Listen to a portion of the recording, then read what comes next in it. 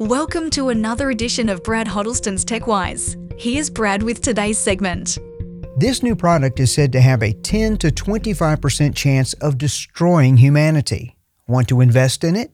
What is the minimum potential return on an investment that would make you willing to risk the very lives of your family, friends, neighbors, and the world?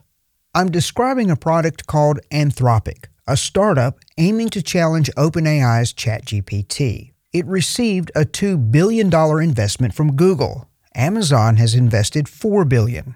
Anthropic's CEO and co-founder, Dario Amodei, recently started to walk back his apocalyptic statement on a podcast. If we can avoid the downsides, then this stuff about curing cancer, extending human lifespan, solving problems like mental illness, I don't think it's outside the scope of what this can do.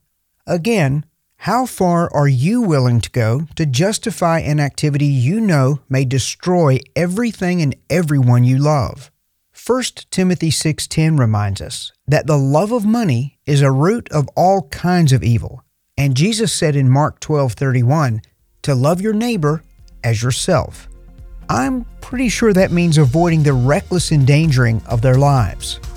If you'd like to re-listen to these segments, just search for Brad Huddleston on your favorite podcast platform.